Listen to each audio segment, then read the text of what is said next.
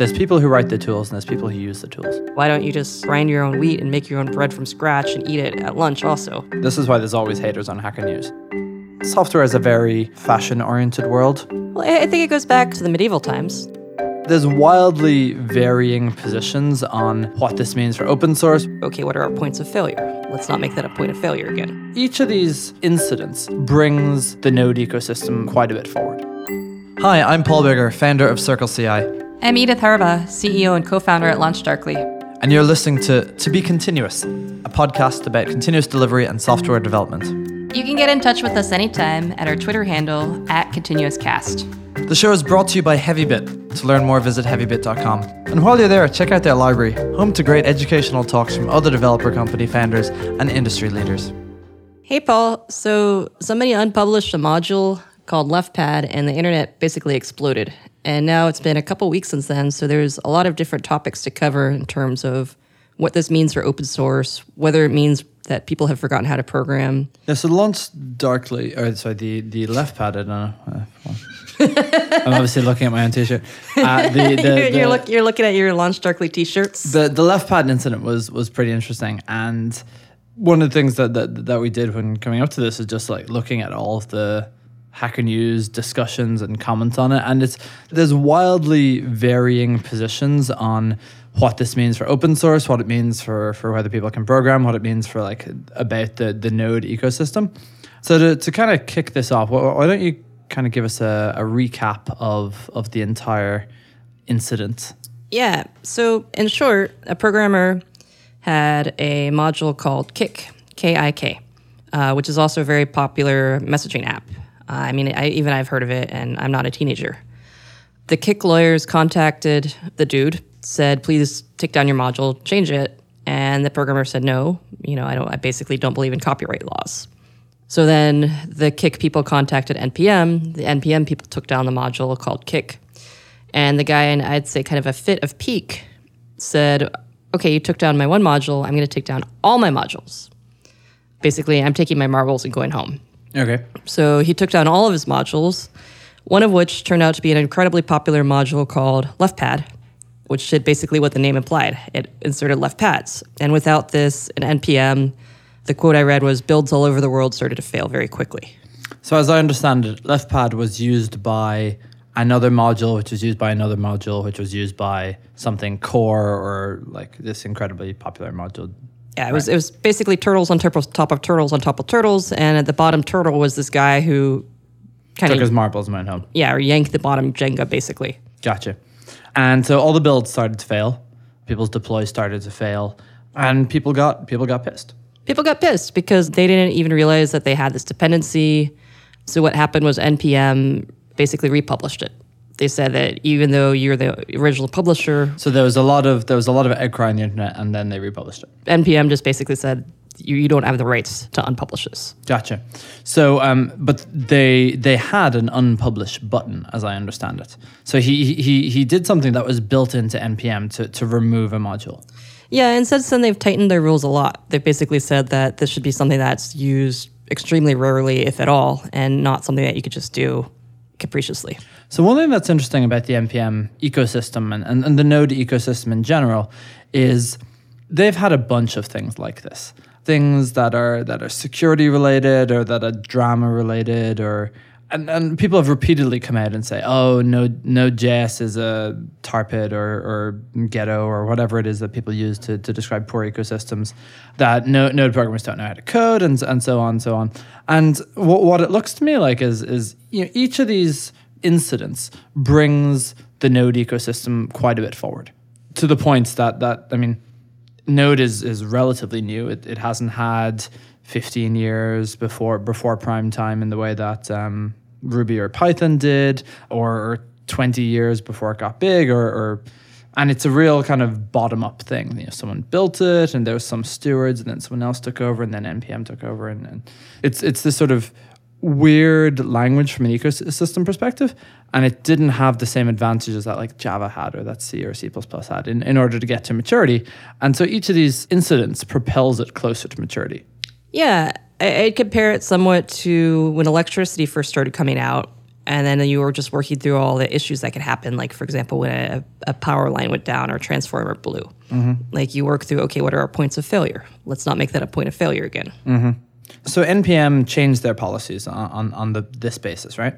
Yep. So now you can't have an individual contributor being able to unpublish, even if they originally published. Now you have to contact them, and it's much more stringent. Gotcha. Their response, despite people being, well, people were annoyed at their response. It seems perfectly rational to me. Oh, I think it seems perfectly rational. But this is the thing about the internet. There's always some set of people who are annoyed at everything you do. Well, you know, the internet is full of billions of people. I mean, Right. there's got to be some sort of standard deviation, or otherwise it would be a very boring internet. Right, and this is why there's always haters on Hacker News. No matter what you do, if you do it one way, there'll be one group of haters. If you do it another way, there'll be a different group of haters. And so with LeftPad, there was people who were annoyed that NPM retroactively decided that they had ownership over their namespace, which previously they had sort of gifted to people in the community, the first people to take the namespace. Oh, you mean the original thing about KIK? So there's that, but there's also the LeftPad. They took away the sort of autonomy of the LeftPad author. I read a good article that basically says part of open source is, if it truly is open source, do you maintain the rights to it, or is it a community project?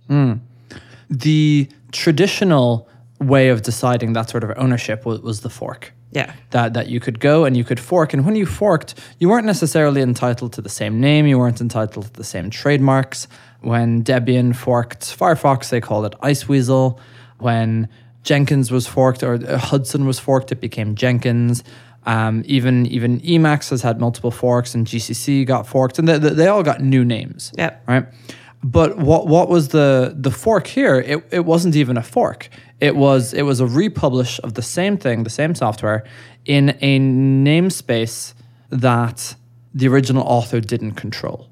So typically you'd own the URL. You know, if you have a software library, you'd own the URL, and they did own, in some sense, the URL within NPM, or the name within NPM space.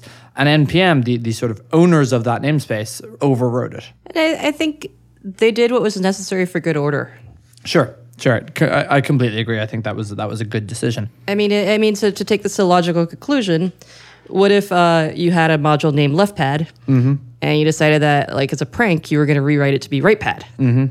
Like, sure, is that within your rights? Kind of, but it's a real jerk thing to do that you probably want to prevent. This is kind of one of the dangers of the whole ecosystem around centralized package managers, of sort of trusted package managers, where there's no actual trust involved. So what I mean by that is, what is published does not have any gatekeepers. Yeah, exactly. And it's great. It allows an ecosystem to grow much faster, but it has safety concerns because people generally don't pin their packages to an exact version. You're basically pinning it to floating value. You're pinning it to a floating value. And that floating value could change. You know, there's no guarantee of what a minor number means, of what a major number means, of what a patch number means, of what a patch even means, right? There's some sort of like general community guidelines in semantic versioning, but there's no enforcement of that. Yeah, and I mean, this basically goes back to the whole cathedral versus bazaar thing. Right. It's very bazaar. Yeah. It's bazaar and intentionally and bizarre. so. And intentionally so. It's the thing that allows a community to grow. And is there a point at which open source communities need to like batten down the hatches to prevent that sort of behavior, or to prevent that sort of risk? Yeah, it's really interesting. I think this goes back to something we talked about with Nadia and Sean a couple episodes ago about when you buy from a corporation, you have some sort of guarantee of standards that they publish somewhere that, you know, this is our guarantees, versus with open source, you don't normally have those same sort of guarantees. Even when you do, it tends to be there's no enforcement mechanism. Right. So there's no enforcement mechanism in the bazaar. Well, there's no so with a company, if a company has said, okay, we're gonna release twice a year and it's going to have this level of quality, and they break that, you can walk with your feet or your money. Right. If an open source project stops or does something that you don't like, there's very little enforcement. And theoretically, you could walk. You know, you could fork the thing, but when you end up in an ecosystem that has massive network effects in the way that NPM does, you can't walk with it because the dependencies are all transitive. The left pad was a turtle way at the bottom of the stack. It was almost like a turtle hatchling. So to fork left pad, you would have had to fork the entire NPM ecosystem. Yeah, and it's not even the fork is not the issue. The issue is that people were depending on it being in a certain place in a certain way. Mm-hmm. It wasn't that it wasn't forked. It was just like this entire structure at the bottom was gone.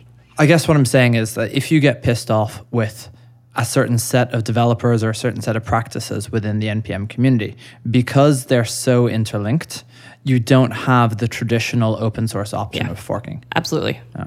Absolutely. You could rename it. You could pick a different library, but because of the way, and I'm not sure if they still do this because I read something about it, but in NPM, it used to be that the version of the software that your library took was the version that library got. Do you know what I mean by it? Okay, so let's say I've there's some software. Let's call it LeftPad. All right. Let's call it RightPad. RightPad. So RightPad version 1 is being used by library A, and RightPad version 2 is being used by library B. In the Java ecosystem and many, many other ecosystems, only one version of RightPad will be used. Yeah. And I believe in NPM, both versions of RightPad will be used. So library A will use version 1 and library B will use version 2. Now that's definitely the way that it used to be. I'm not sure if they've actually changed that. Yeah, I don't know, but that sounds very messy very quickly. So both options are terrible. Yeah. And there isn't a right way to do it. So really what it depends on, the NPM way of doing it, every library get its own version of the dependencies, is fantastic because it lets that library do what it actually intended to do under the covers. If, however, you start having an object that gets sent around and that two modules are, let's say it receives I think a HTTP packet or something like that would be a good example. Let's say you take a HTTP packet from one module, you send it to another module, and they have different understandings of the shape of that object or what functions you can run on that object. Then that's messy. Yeah, absolutely. But on the other hand, if you override the version of RightPad that some other library is using, you end up with all sorts of problems. Yeah. And this is a major problem in the sort of the Maven ecosystem. And at Circle CI, we used Clojure, and Clojure is built on top of the Maven ecosystem. And we would have bugs where the library that we used, one library that we used had a dependency, and that was in the package file before another thing, and so that's the version of the package that we used. Yeah. So we would have to pick, and to resolve that, we have to pick the library that works. And often there isn't a library that works for both, or there isn't a sort of sub dependency that works for both. So there's a clusterfuck no matter which way you do it. Yeah, I mean, we run into the same issues with our SDKs. I mean, because we have dependencies on other libraries that sometimes conflict. Right. Disaster. On the other hand, I mean, the bigger point, I think, was... So there was an interesting backlash, I think, that everybody kind of projected what they wanted on the NPM thing. People said, people don't know how to program anymore. Why do you even use something called LeftPad? Right. Why don't you just, grind your own wheat and make your own bread from scratch and eat it at lunch also? I have no sympathy at all for this view of the world. That you should make everything from scratch? We've forgotten how to program because we left pad. Yeah, the fact that we have modules available that make it easier and easier and easier to program is a good thing. I think it's kind of different to that. I think it's more of a curmudgeon view of the world. It's a get off my lawn... Wait, that you're the curmudgeon? No, the people who complain, have we forgotten how to program anymore? I think it's a no true Scotsman kind of argument. Real programmers know how to write their own LeftPad. Real programmers write in statically typed languages. Real programmers write in C. Real programmers, and I'm going back in time here, real programmers write in assembly. Real programmers hand code tweak the needles on the... They do their own garbage collection. Oh, and it's garbage collection. What is this? Garbage collection is for amateur coders, right? You could just as easily have written, have we forgotten how to manually allocate memory? Or you might as well say, nobody knows how to make their own transistors anymore. I mean, the entire computing revolution has been that you no longer have to assemble a computer by hand. Right. And each layer of the ecosystem allows a vastly larger number of people to take part in it. So I think the thing that we're seeing now, and this has been happening for 5 or 10 years, but what's getting really, really big now is people who only know how to front-end program. Yeah. People who only know JavaScript and HTML and CSS, and they go to boot camps and they come out, they maybe have some like vague Rails understanding, and they call themselves coders. And we, the real programmers who know how to write a quicksort and who know how to write a left pad, we don't welcome them to our community. And frankly, I mean, I have felt this in the past. I've since changed my mind, but it's a very, very common perspective. Well, I think it goes back to the medieval times. Sure, no, I totally see it. The entire reason why there were guilds and apprenticeships was because people didn't want their knowledge to be cheap. Right. Like, so it used to be, so the reason why, being a doctor takes 7 years is because they wanted it to be something that only a few could do. Yep. And that they could then charge a lot of money. Right. You can protect your industry to protect your own value to society. Yeah. So if just your earnings even. Your earnings. So if somebody could go to boot camp and learn for 6 months and become an adequate coder in front end, suddenly it's very hard to justify charging, or getting paid like $180,000. Right. The more programmers there are in the ecosystem, the more people available to hire, the less valued your skills become. Yeah, and I'm certainly going to argue both sides. I think a talented programmer does have a deeper knowledge of the bubble sort, the quick sort. But I think there is a place in the world, and a welcoming place, to be honest, for people to do lighter coding, and that there's people with more time on the job can become more sophisticated. One of the ways that I learned to look at programmers is that there's people who write the tools and there's people who use the tools. Yeah, exactly. Right? And to say, I think a lot of people would think, only real programmers write the tools. And I was susceptible to this because I worked in compilers and we wrote the tools that the tool makers wrote. Did you have a factory that made mini factories? I wish. So I think what we see with people who are kind of at the end of the chain, the people who are harnessing the libraries and the NPM ecosystem and the browser and that sort of thing to build really fast, really like innovative things. Yeah. That, frankly, the tool makers would never have thought of. And so I don't think that looking at the world through, tool makers are the real programmers and the other guys are kind of, they use the tools. I think it's not a very good way to look at the world. I think everyone's focusing on where their real value is. Yeah, and I think what they're into. I think a lot of the wave of innovation that we've seen in the last 10 years has been because programming is a lot easier. Right, exactly. Like the fact that there's, Uber was because you didn't really need a lot of fancy programming when they first started out. Yeah. I mean, now they have incredibly complex programs. Right. But just to get a basic... We're seeing this happening in the AI revolution that's happening at the moment. Facebook launched its platform today, and I'm not sure what the platform does exactly, but now to build bots is infinitely cheaper than it was like a year ago, and building AI and connecting people to these things is so much easier than it was a year ago and a million times easier than it was like 10 years ago. Yeah, I mean, I remember like it used to be to even get like a basic web app up, you had to have knowledge all the way up and down a stack. Right. And now with AWS and Heroku and DigitalOcean, like you could get stuff up just much quicker. Right. And then you could focus on what's the true business value of what you're building, instead of just, it's so hard just to get words on a page. I've been talking. I'm not sure if I've talked about it on the podcast, but talked to certainly this is an idea that I've been running through with a while. In the future, people are going to build with like very, very simple understanding of or possibly no understanding of the tools beneath them. And you're going to be able to build something that's like the level of complexity of like a Tinder or a Snapchat with just one product manager who's not really a coder in the way that maybe we now or maybe 5 years ago that we thought of a coder, but they're going to be building applications with barely any coding knowledge at all. And I think that's great. I mean, completely agree. I compare it to the Industrial Revolution where it used to be that just getting power was a task in and of itself. Like the reason why there were mills on streams was they had to locate them there so they could grind the wheat. Right. Suddenly when there was electricity, you could focus on, hey, not everything has to be around a river. Let's build factories everywhere. Let's make cool stuff. Right. And that was it wasn't just about generating power. It was what can we build now that we have power. Right. And as a necessary part of this, you end up with something like LeftPad. Yeah. LeftPad is a little bit trivial in that sense, but I think that one of the most entertaining parts of this thing is that LeftPad had a quadratic bug in it. So that accidentally the LeftPad had some form of quadratic behavior in it, and no doubt it would have got fixed in a later version, and everyone got automatically upgraded and so on.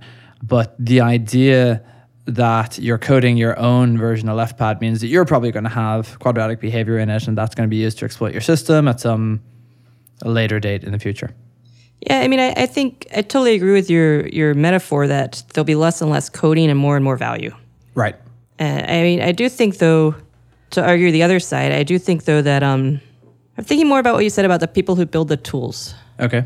I do think they need to have a different skill set then. I mean, I go back to the... Yeah, I mean, it's you have a different set of users, you have a different set of responsibilities, and they do different things and have different properties. Yeah, it reminds me very much of... So I love Richard Feynman. I read all his books when I was growing up. And he talked about how he'd learned so much from assembling and reassembling radios. Okay. Which just wasn't something that was possible when I was a kid because we'd gone to solid-state electronics. Oh, okay. Right. And I think we're starting to see a similar transition in coding. That people can't take apart their things? I think in 20 years, people will be amazed at how much access we had to different components, like the how open the ecosystems were, that sort of thing? Yeah, it's just that things that we take for granted now will become completely opaque. So people are lamenting this and have been lamenting this for a long time. So one of the first comments I saw on Hacker News on the Facebook Messenger platform thing today is, whatever happened to the open ecosystems? We had IRC. Do we really need this thing? And I agree to a certain degree that the open ecosystems are... Do you agree to a degree? I agree that open ecosystems have some value. What I think that people often don't get, especially in the open source ecosystem, is that usually the best product wins. And the openness, basically no one cares. And especially once, now that these tools go from early adopter to like mass market in such a short period of time, IRC is a fucking wasteland. All the tools around AIM and Pigeon and that sort of thing around the IM ecosystem are terrible. XMPP, the protocol, doesn't allow you to do anything remotely like what Facebook Platform or what WeChat, which is what Facebook Platform is going to become. And as a result, they lose, right? I mean, primarily, they don't have 900 million people on them. Yeah, when you're talking, it reminded me very much of Steve Jobs and the Apple computers. Because originally the computers were the province of the hobbyists who would literally build them from hand from parts, like Radio Shack. Yep. And then he said, okay, now it's this closed box that you can't open. Yeah. And everybody's like, you're not going to sell any. And he sold gajillions. So he eventually sold gajillions, right? And if you're in San Francisco, you'll see that there's only MacBooks. Like if you see someone using a Windows computer. It's funny because I'm looking around the podcast room and there's 6 separate Apple products for 3 people. Right. And there's actually 5 computers for 3 people. That's I blame our producer Ted for the proliferation. So everyone in this ecosystem is familiar with Linux. At least all the engineers, let's say, within this ecosystem have used Linux on the server. Maybe they used Linux as a kid when they were growing up, or at least in some way younger on a Dell or. I remember when Linux was new. Well, we'll just move on from that. What I'm saying though is, it's not like we were unfamiliar with Linux. I used Linux for many years, and I eventually got sick of it. Apple products were a much better product, and so I couldn't dig into the deep down into. Well, actually, I didn't do that very much on Linux anyway. Yeah, I could. Theoretically, if I learned all the stuff and all the vast competing bullshit that goes on in the Linux development community, in the Linux desktop community, but frankly, I couldn't use Wi-Fi.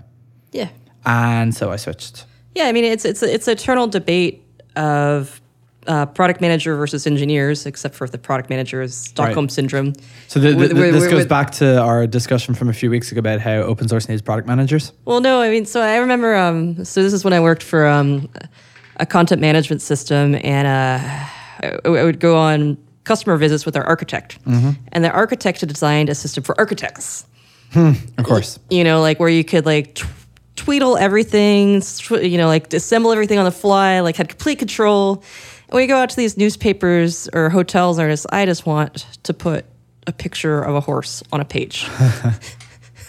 Like, I do not want to twizzle all this stuff. And, and it was amazing because the architect and I would go to the same meeting. We'd go back and he's like, did you see how excited they were about my configuration?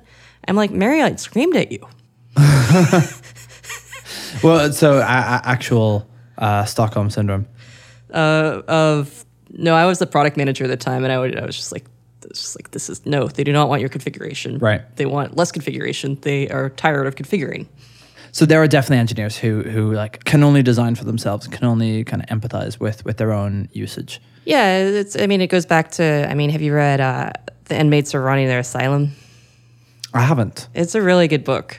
It's about, as Tin says, you know, engineers designing for art. They think everybody wants all this control, and people just want to turn on the tap and have water come out. And so going back to the left pad debate, you know, there's a lot of the people who are screaming about the you know, have we forgotten how to code, are basically applying their worldview to a whole bunch of people who have a different worldview. Yeah, I mean, to continue on the electricity example, like, no, I don't want to have to do my own electricity. I just want to flip the switch and have it come on. Right. Oh, but I want to be able to dig into my house, and I want to be able to change the voltage because I might have a thing that something. I might have brought back a hairdryer from Australia, and exactly. urgently need to. And use I need it. one in every room, so every room has to have a 110 thing and a 220 thing, and that house is going to burn to the ground. Right.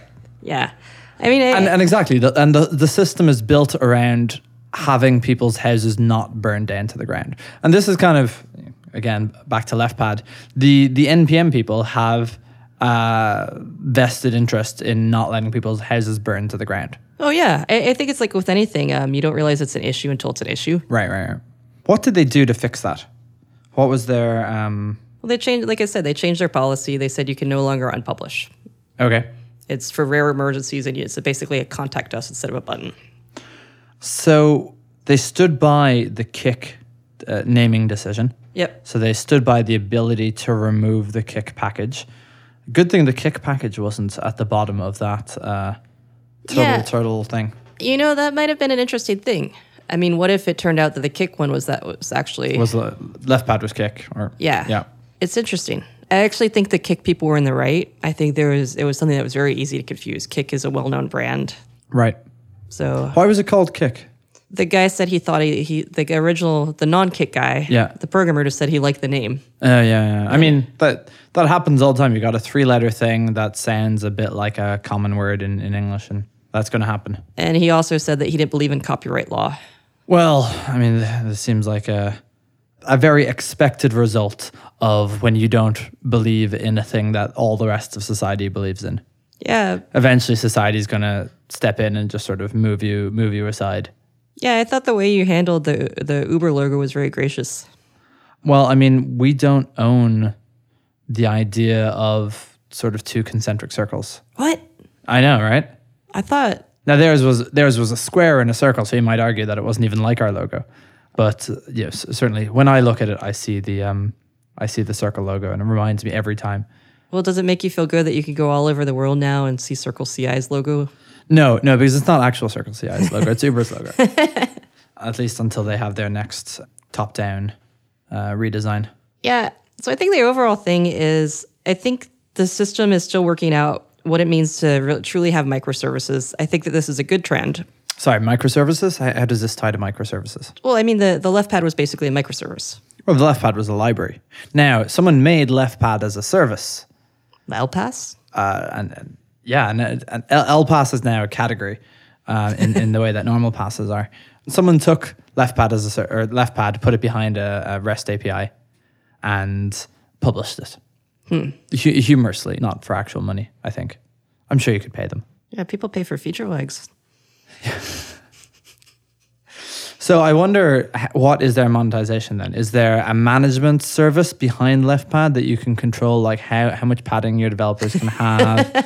you can have an audit trail of how often people pad their strings, and you might want to make sure that your developers aren't padding strings too often. I feel like you're teasing me, but I'm not completely sure. No. I'm the general way that people turn something like this into a service is they provide a management layer behind it. I mean, feature flags is the same thing. Your product is the management layer of the feature flags, not the idea that you can write an if statement in code. Yeah, I mean, that's certainly why people are using us. Right. A feature flag is easy, management is hard. It's the same with Circle CI. People don't buy it in order to run a test somewhere because they have plenty of machines that they could run tests on. They buy the management service, the unifying place where everyone is doing this thing, or everyone on their team is doing this thing. So back to the microservice idea. I think one of the difficult things that people have to deal with is, where do you make the boundaries of your microservice? And I mean, if you're being strict on the use of the word micro, LeftPad would very easily be like the level of micro that people are talking about.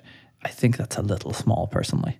You think I kind of think of it as like, we have our billing service, and then once billing gets small enough that we need to abstract it into like the PayPal service and the Stripe service and the invoicing service, then that's as a result of how large our architecture or our customer base is.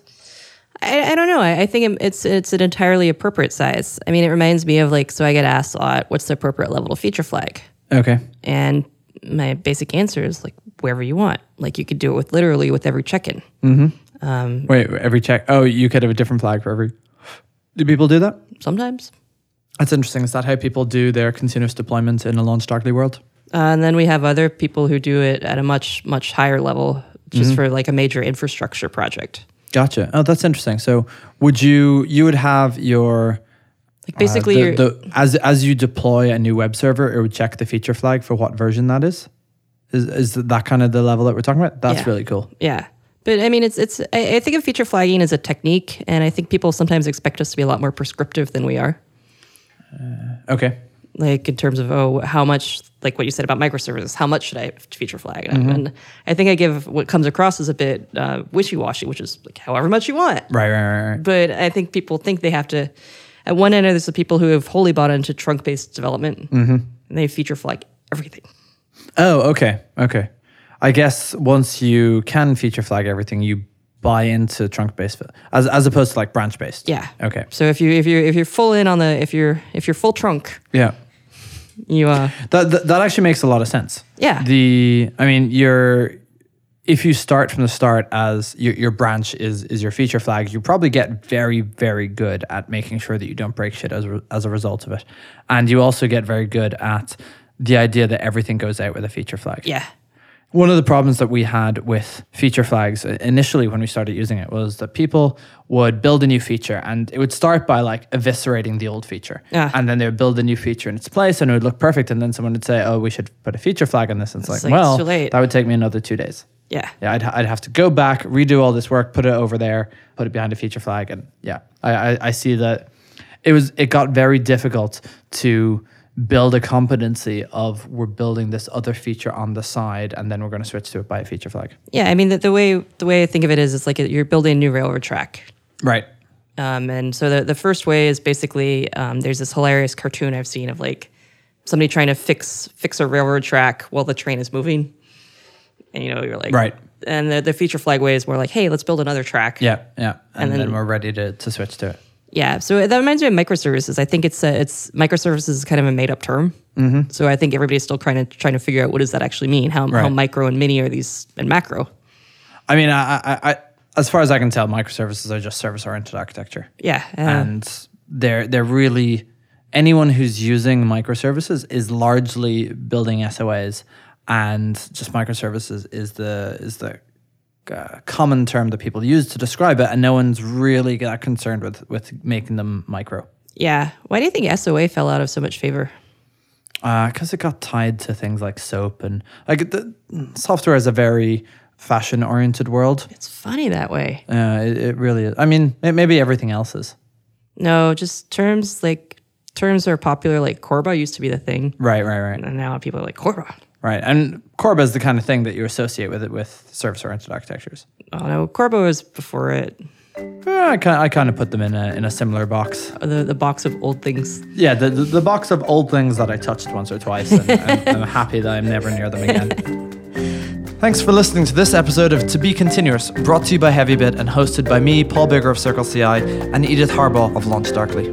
To learn more about HeavyBit, visit heavybit.com. While you're there, check out their library, home to great educational talks from other developer company founders and industry leaders.